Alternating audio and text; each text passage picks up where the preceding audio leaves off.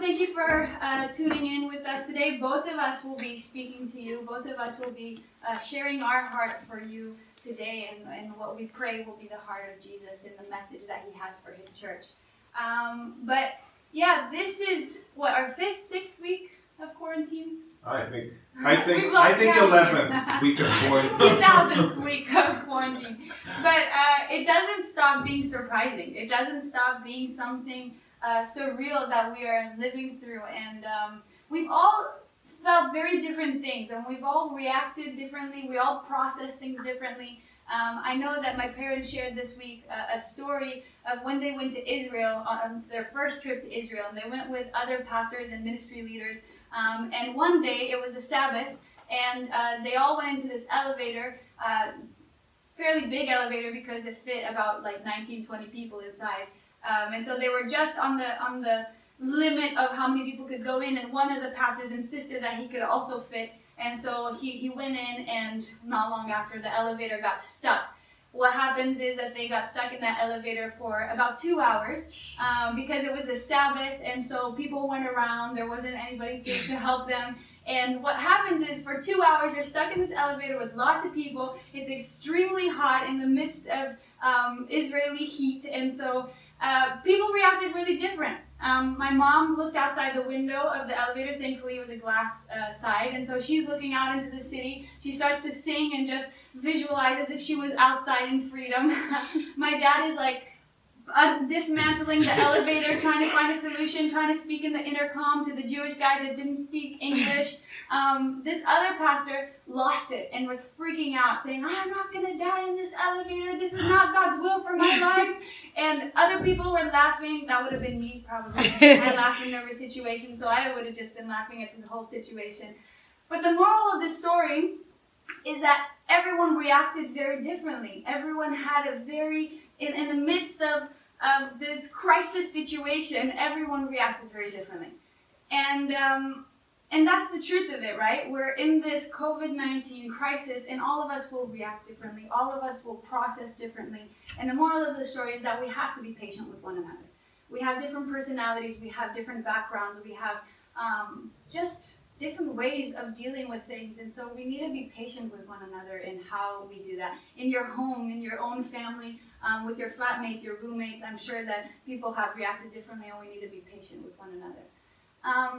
But we all feel a lot of things. And I know that in the past 2,000 weeks of quarantine, I have felt different things. And I've had conversations with Ruben and with family members and with friends, and I've seen on social media and on TV and on the news and how people are feeling so many different things, and our emotions are like a roller coaster. And this week, as I thought about our emotions and all those feelings that we feel, I started to question, well, where do these emotions come from? Why do we feel the way we feel, and why do different people feel different things? And the conclusion that I came to is that our feelings are a product of an underlying foundation of belief systems and convictions that we hold. So we feel certain ways because we believe certain things. Our emotions are a product of this underlying foundation. And let me give you an example.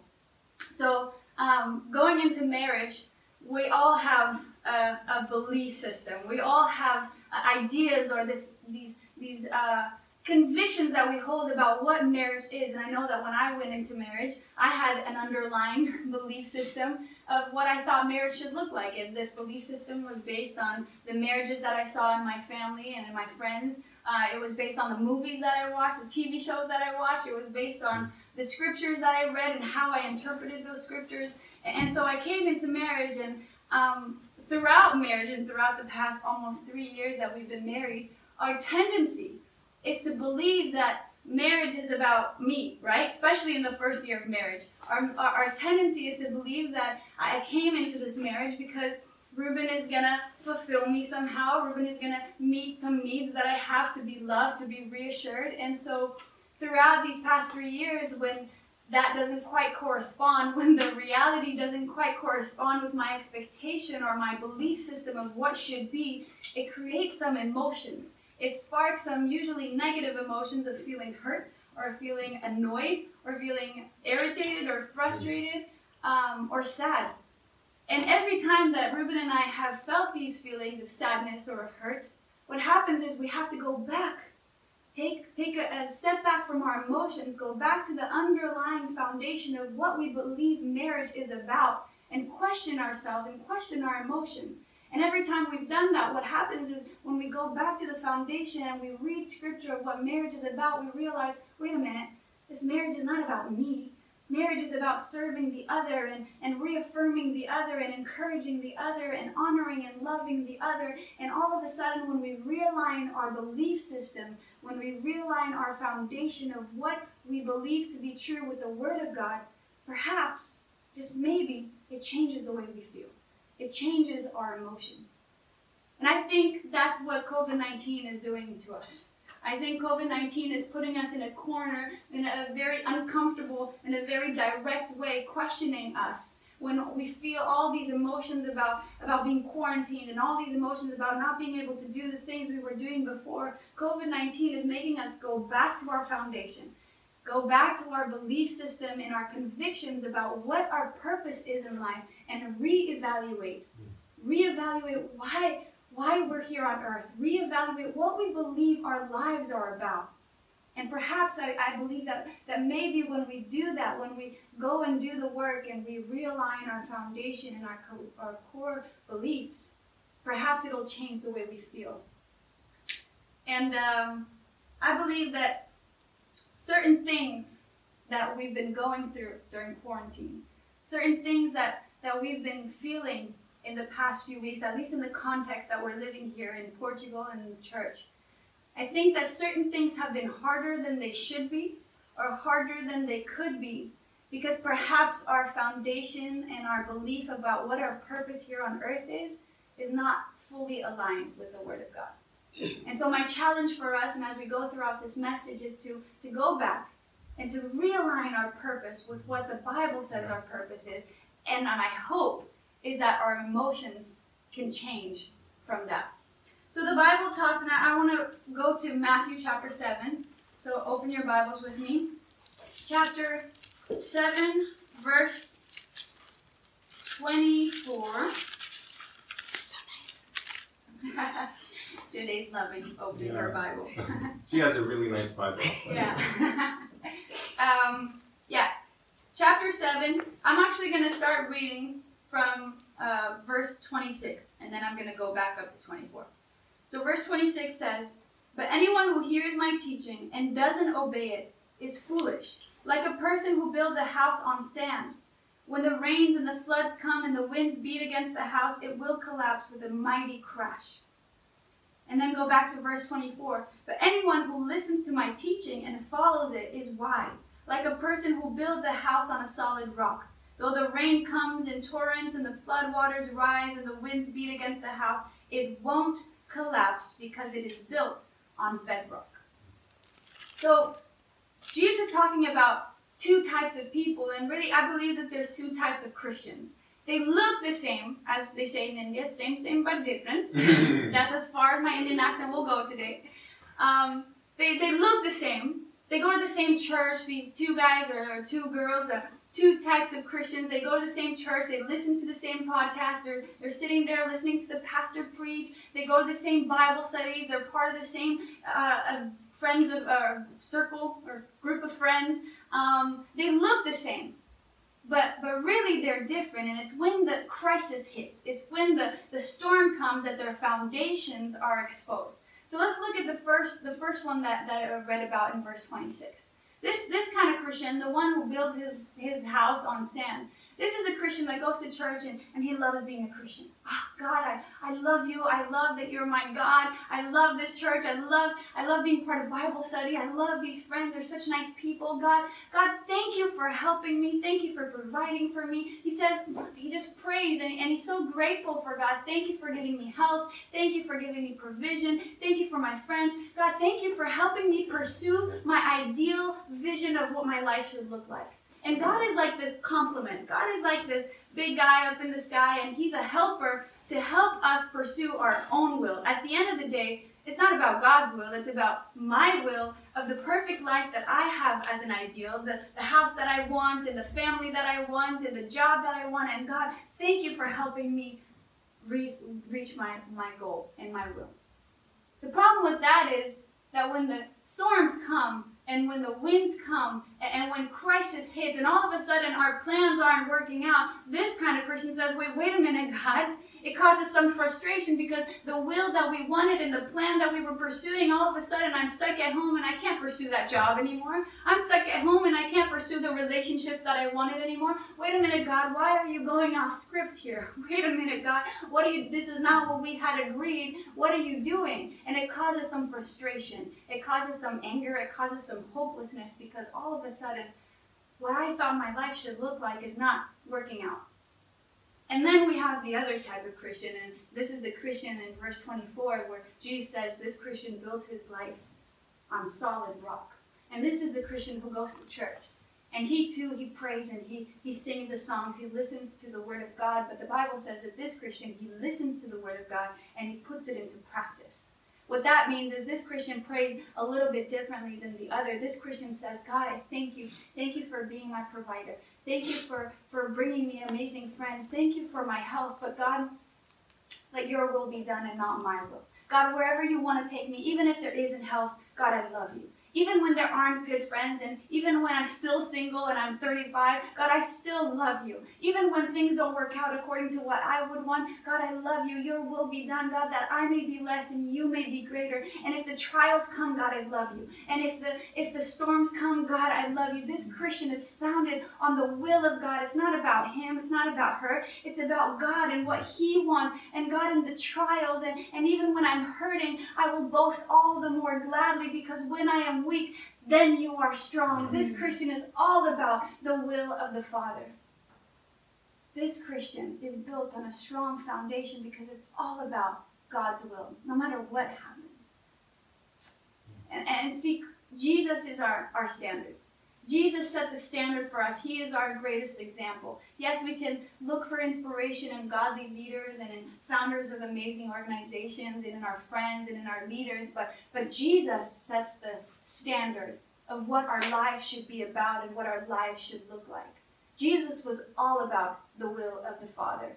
That's what he lived for. He says, and let's go to John chapter 6, verse 38. There. John chapter 6. I'm going to read from verse 38 to 40. Jesus is talking to his disciples and he says, "For I have come down from heaven to do the will of God who sent me, not to do my own will. And this is the will of God, that I should not lose even one of all those he has given me, but that I should raise them up at the last day. For it is my Father's will." This is what he lives for. "For it is my Father's will, that all who see his Son and believe in him should have eternal life. I will raise them up at the last day." Jesus is not living a life of pursuit of happiness. Jesus is not living a life looking for self-satisfaction or self-preservation. Jesus is not about himself. Jesus is all about the will of the Father. And he says the will of the Father is this, that everyone that looks to the Son will believe and will have eternal life. Jesus, his whole life, his whole purpose was to bring reconciliation between the Father and his children, that the Father may be glorified. That's why Jesus, he lived to serve others. He was led by this relentless compassion that no matter how tired he was, no matter how busy he was, no matter the trial, no matter if people mocked him, if people persecuted him, if people spoke bad about him, if people rejected him, Jesus was all about getting down on his knees and washing the feet of others. Jesus was all about bringing healing. Jesus was about praying for people. Jesus was about reaching the marginalized, the sidelined, the ones that society had rejected. Jesus was all about reaching them with the love of God. It wasn't about him. It never was about him. It was about the will of the Father. So much that in that moment where he's about to die for us and for our sins, he says, "God, please, if you can take this cup away from me." He was about to go through immense suffering that we don't even understand. And he says, God, if you can take this cup away from me, please do it. I don't want to go through this, but God, if it's your will, then your will be done and not mine. I will do anything. I will go anywhere for your will. And so I think that we need to rethink our foundation a little bit.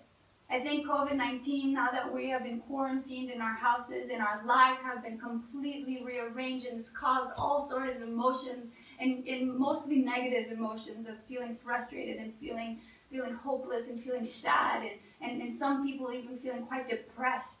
I think we need to go back to the foundation of what we believe our life should be about.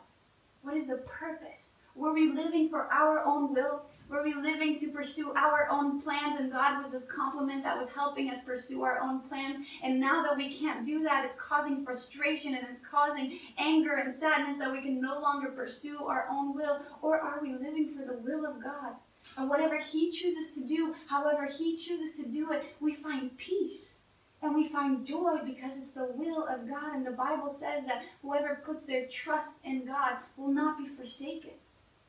Whoever depends on God, whoever looks to God, whoever lives for His will find peace and will find joy even in the trial, even in the midst of this crisis that we are living, when we're living for the will of God. See, I think that God did something quite beautiful when He closed down the church. I remember the week that we were deciding, and Ruben was downstairs in the church, and I was upstairs with the Lisbon Project team, and we were reading all these articles about a possible quarantine, a possible state of emergency. We'd seen it in other countries, and we were going back and forth. I think it was a Thursday. We were going back and forth. Do we close the church? Do we not close the church? Do we close the church? And just thinking, we can't close the church. Who closes the church? We've never closed the church. How will that look like? And we went back and forth. The team, everybody had a different opinion. I think we changed opinions every other second when we read articles. Okay, we should. No, we shouldn't. Okay, we shouldn't. But eventually we spoke and we decided we're going to close the church. And this was a day before the president declared state of emergency. And some people in our church, and definitely a lot of Christians in other churches, were not pleased with this decision. They were irritated. They were frustrated. Wait, how can you close the church? And even if they weren't frustrated or angry, they were sad, and we too were a bit sad. Well, how come we're going to close church? And when we started to feel all those things, and in the midst of making this decision, what we had to do is we had to go back to the foundation, reevaluate what our belief is about what church is. What's the purpose of church? Is it about the method? Is it about us coming together on a Sunday? Is it about having the PowerPoint presentations? Is it about the order of service and doing things like we've always done? Is it about the method? Or is church about the mission? Is it about preaching the Word of God, no matter how that looks like, no matter where that looks like? Is it about being the light of Jesus so that whoever looks to the Son may believe and have eternal life? Is that what the church is about? And God has done an incredible thing since we closed down the church. Yes, I miss it, and I miss you dearly, and I miss coming together. But God has shown His light through our church like never before. Yeah. We've been praying. We've had 20 to 25 people pray every day since the quarantine started. Before, we would have one prayer meeting, 2 prayer meetings a week. We'd have maybe 5, 6 people in a prayer meeting. It was like, whoa! We're going crazy. But now it's 20 to 25 people praying, and praying fervently, not just praying for their own needs, but we're praying for the needs of our friends, of our family members, of the country, of the world. It's inspiring how God is fanning our church into flame as we pursue His will and as we shine brighter. It's amazing that how God has provided and how we've seen His miracle power. I mean, the Lisbon Project, we set out, okay, we have to respond to the crisis in our community. Let's raise money to be able to give hampers, food hampers. And in 3 weeks, we raised over 18,000 euros. I mean, that is something miraculous. And when the Lisbon Project didn't have many more resources left, we said, no, wait a minute. We can't respond to the amount of people asking for our help, but the church can. And so we started redirecting migrants and refugees directly to the church. We challenged you to volunteer. On Friday, we had a team led by Dina, and we've been able to give food hampers to migrants and refugees in the city and minister to them and minister the love of God that never forgets, not a single person. It's amazing to see How despite the method changing, the mission continues when we reevaluate our belief system. All of a sudden we're motivated. All of a sudden we're hopeful because God is at work according to His will. Maybe not the way we would have done it, but according to the will of God, and we see fruit, and we see things happening, and we see people drawing closer to God. And I just want to close here. Paul is speaking to the church in Philippi. Oh, I was going to read off my tablet, but I'm going to go back. Let's be faithful. Faithful to the Bible. Okay, Yeah. Go to Philippians 2. I'm going to read Philippians 2, 3 to 8. Let you get there, because it's not as instant as on our phones. Philippians 2, verse 3 through 8. It says, don't be selfish. Don't try to impress others. Be humble, thinking of others as better than yourselves. Now, in good times, maybe this verse is hard, but it's a little easier. In hard times, that's when we look inward, and that's when we need our needs to be met. That's when we need to watch out for ourselves, but the Bible is still true in the bad times. And it says, be humble, thinking of others as better than yourselves. Don't look out only for your own interests, but take an interest in others too. You must have the same attitude that Christ Jesus had. Yeah. Again, Jesus is the standard. Jesus showed us what living and considering others above ourselves looks like. And then it says, though he was God, he did not think of equality with God as something to cling to. Instead, he gave up his divine privileges. He took the humble position of a slave and was born as a human being. When he appeared in human form, he humbled himself in obedience to God and died a criminal's death on the cross. See, Jesus considered us above himself. Jesus was a servant so that we could be reconciled with God. He didn't have to. He did it all willingly. See, I think there's something divine about what's happening now, and I think the world recognizes it. In the past few weeks, we've been applauding our healthcare professionals. We've been calling them heroes. I mean, we have, my sister is a nurse. My cousin is also a nurse. She works up in Porto in a hospital that has COVID-19 patients. And our family is so proud of them, so proud of what they're doing. And the world is so proud of healthcare professionals because I think they recognize something divine about what they're doing. This version, in the NLT version, it says Jesus gave up his divine privileges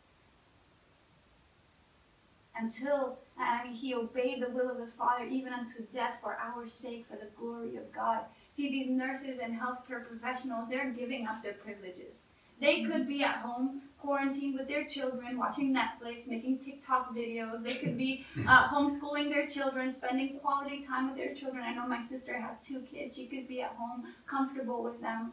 But instead, these people are giving up their privileges. And they're going and putting themselves in a situation where they are serving others, where they too could be infected, even unto death. There is something divine about that, and we can see it, and the world can see it, and I hope that by seeing this, we're able to understand a little bit better what the heart of God looks like. Yeah. That Jesus gave up his divine privileges for our sake, that we may have salvation. And so, I just want us to reevaluate, go back to the foundation and all the feelings that you've been feeling, and I know I'm so far from perfect, and I fall so short. And we fall so short, all of us. But let's evaluate our emotions and the way that we're feeling about this quarantine. Go back to the foundation of what we believe our lives should be about, and let's realign it with the Word of God. Our lives, and Jesus shows us, our lives are all about the will of the Father. That's what we were created for the will of the Father. That is to love the Lord our God with all of our hearts, souls, and minds, and to love our neighbor as ourselves. Yeah, I totally agree when Gabby shared this idea for the message today of how important it is to be focused on the mission and the mission of the church. And at the same time, we struggle so much with our own emotions, with our feelings, and obviously we're not bad-mouthing emotions and feelings. God gave them to us with a purpose, and they have a very important role in our lives. But I think you and I, we can all understand how many times our emotions and our feelings get in the way of godliness. And that's the biggest purpose that we have in our lives as we live with God. And just to understand a little bit better how we can understand and place our emotions and feelings in the right place as we live with God, as we are enduring such a difficult time in history that we don't know if it's going to repeat in our lifetime. But we have to understand what does it mean to be a follower of Jesus in a time like this. And the passage that really came to my mind is in Mark chapter 8, and you can start opening your Bibles in Mark chapter 8. And this is a passage that I think I quote every other sermon that I give, because it's such an important and crucial passage as we decide, as we focus our lives in following Jesus. And in Mark chapter 8, Jesus starts saying in verse 34, "Then he called the crowd to him along with his disciples and said, 'If anyone would come after me, he must deny himself and take up his cross and follow me.'" And this is such an awakening call for us. And the first thing that we need to understand as we analyze this is, what is a disciple? Do I really want to be a disciple of Jesus? And being a disciple essentially means learning from a master. It means that I'm going to take in high account what this master has to say, and I'm willing to accept whatever he has to say about my life, about any other subject or topic. But in order for that to happen, I need to put aside my own feelings and emotions and ideas about a subject and agree with my master, so that what he has to say will create an effect in my own life. So to be a disciple of Jesus means I recognize everything that the Word of God has to say about him. Everything that Gabby spoke about Jesus is true, and I need to recognize that, and I need to accept it as the truth.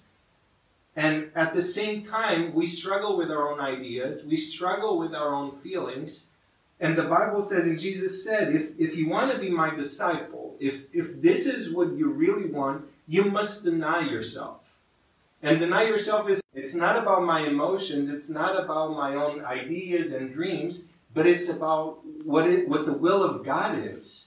Yeah. And this is the point that many times God wants us to bring back to. And I think, as Gabby said, this is the ultimate consequence of God allowing all of this to happen, is that God wants us again to come to a place that we recognize that it's all about him and it's not about ourselves. And everything that Jesus taught is not compatible with his self-centered life. That's the reality of it. But not only that, Jesus said, whoever wants to be my disciple must deny themselves and take up their cross and follow me. So take up the cross. What does this mean? Jesus is talking about suffering, plain and simple. Taking up the cross, and cross is a symbol of suffering, is something that people were forced to do back at the time, and it would ultimately end in death. When Jesus is talking about a cross in discipleship, he is talking about suffering. Because denying ourselves, it's not going to be easy or pleasant. It's every time we suffer, it's because something is happening that we would wish it wouldn't be happening to us. It's about, it's some things that are happening in our lives, or the way that people are talking to us, or something that we believe that isn't fair, or whatever it is. It's because we believe we don't deserve it. It shouldn't be happening to us. And that creates this feeling of suffering, this overwhelming emotion that many times it's really hard to bear. But Jesus is saying up front, if you want to be my disciple, you need to deny yourself, and this is going to imply suffering. And not only this, but Jesus continues on saying in verse 35, "For whoever wants to save his life will lose it, but whoever loses his life for me and for the gospel will save it." And I think this is a very important key, a very important idea that we really hope that you will take away from the message today, is that the gospel is an invitation for a new life. It's not just a fix for you want a philosophy, a religion to satisfy us, to give us some peace of mind, to comfort us in hard times, if we want something that will complement whatever it is that we are currently having in our lives, there's plenty of ideas, plenty of people that you can follow. You can, even without religion or philosophy, you can just open Instagram and you can follow any kind of speaker or Instagrammer or celebrity personality that in a way will make you feel better about yourself, about the way that they live their own lives. So you can try, and we can try to live our lives like that. But the problem is, we don't just need a sense of morality or comfort when times are hard. We need more than just a self-help speaker. And Jesus was definitely not just a self-help speaker that was out there. Jesus is inviting us to completely rethink our lives. Yeah. To really go deeper in who we are and what we are doing here on this planet. And he invites us to this life-changing question. Am I willing to lose my life?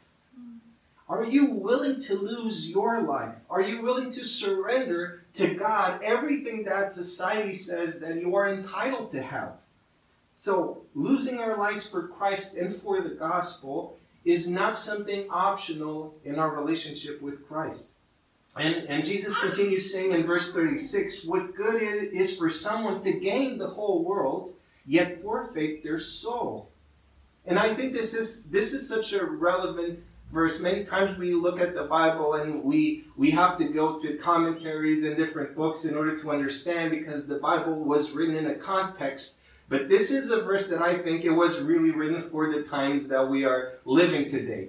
Because back at Jesus' time, I don't think there were many people that were concerned or with the desire to gain the world, except for maybe the Romans. They had an empire. They wanted to expand that empire. But most people, they lived day by day. Life was about survival.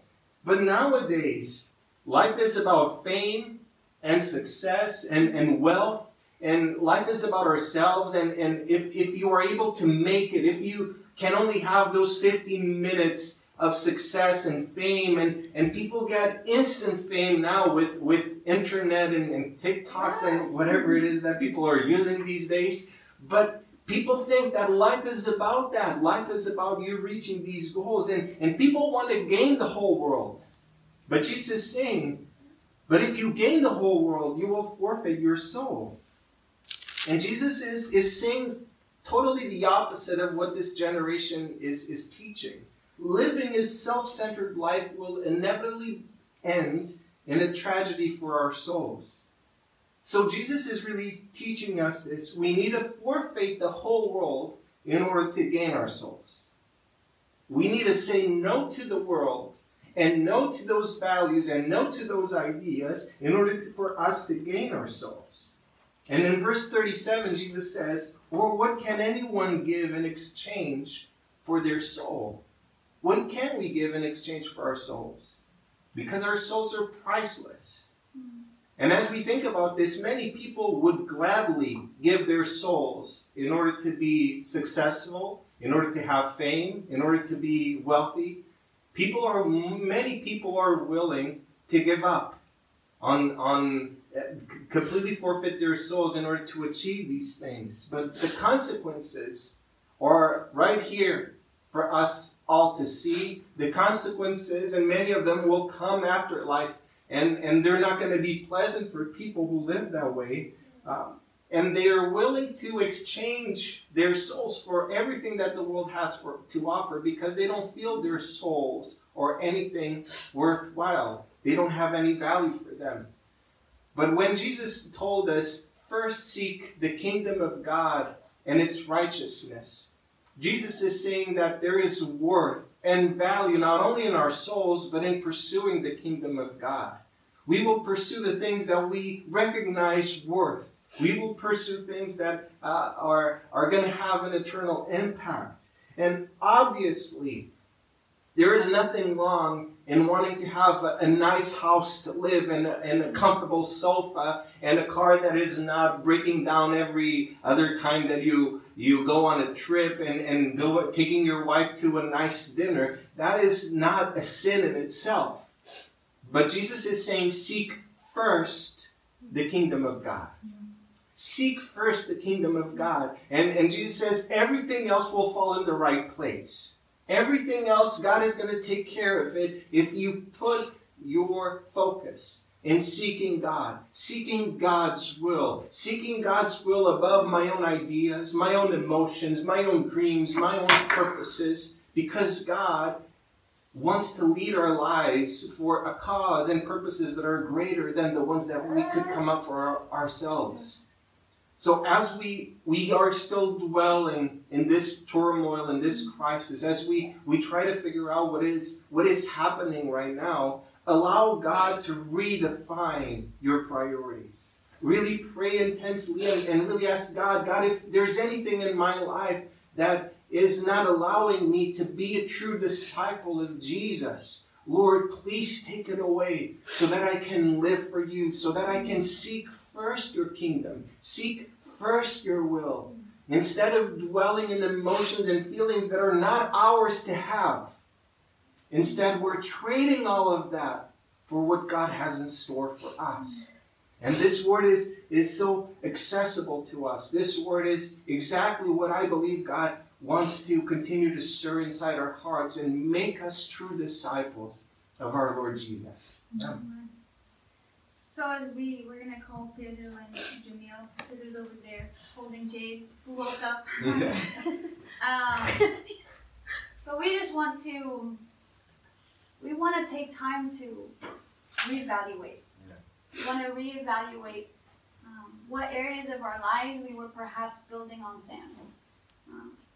Maybe there's areas in our lives where we were building on solid rock, and we were listening to the Word, and we were reading the Word, and we were putting it into practice, and we were surrendering those areas over to God. But maybe there's some areas in our lives that we were pursuing our own will, and we were following our own plans, and by doing that, we were building a house on the sand. And now that the crisis has hit, perhaps we're seeing our houses fall and crumble when the winds come and when the rain falls. And so let's reevaluate our lives. And let's take those things that we were pursuing, or those areas that we weren't letting God completely take control, and let's hand them over to God. Say, God, let's do the prayer of that Christian that says, God, your will be done. I've been crucified with Christ, and it's no longer I who live, but it's Christ who lives in and through me, the one who died for me and who loves me, the one who gave up his divine privileges for my sake and for the glory of God. So let's reevaluate. And my prayer, and our prayer is that our emotions, as a result of redefining our foundational core belief system and our purpose in this earth, is that our emotions throughout this week and the next week may change because of it. Maybe we'll find more peace. Maybe we'll find more hope. Maybe we'll find more joy, because we know that God is in control, and that whatever He does, He can work all things together for the good of those who love Him.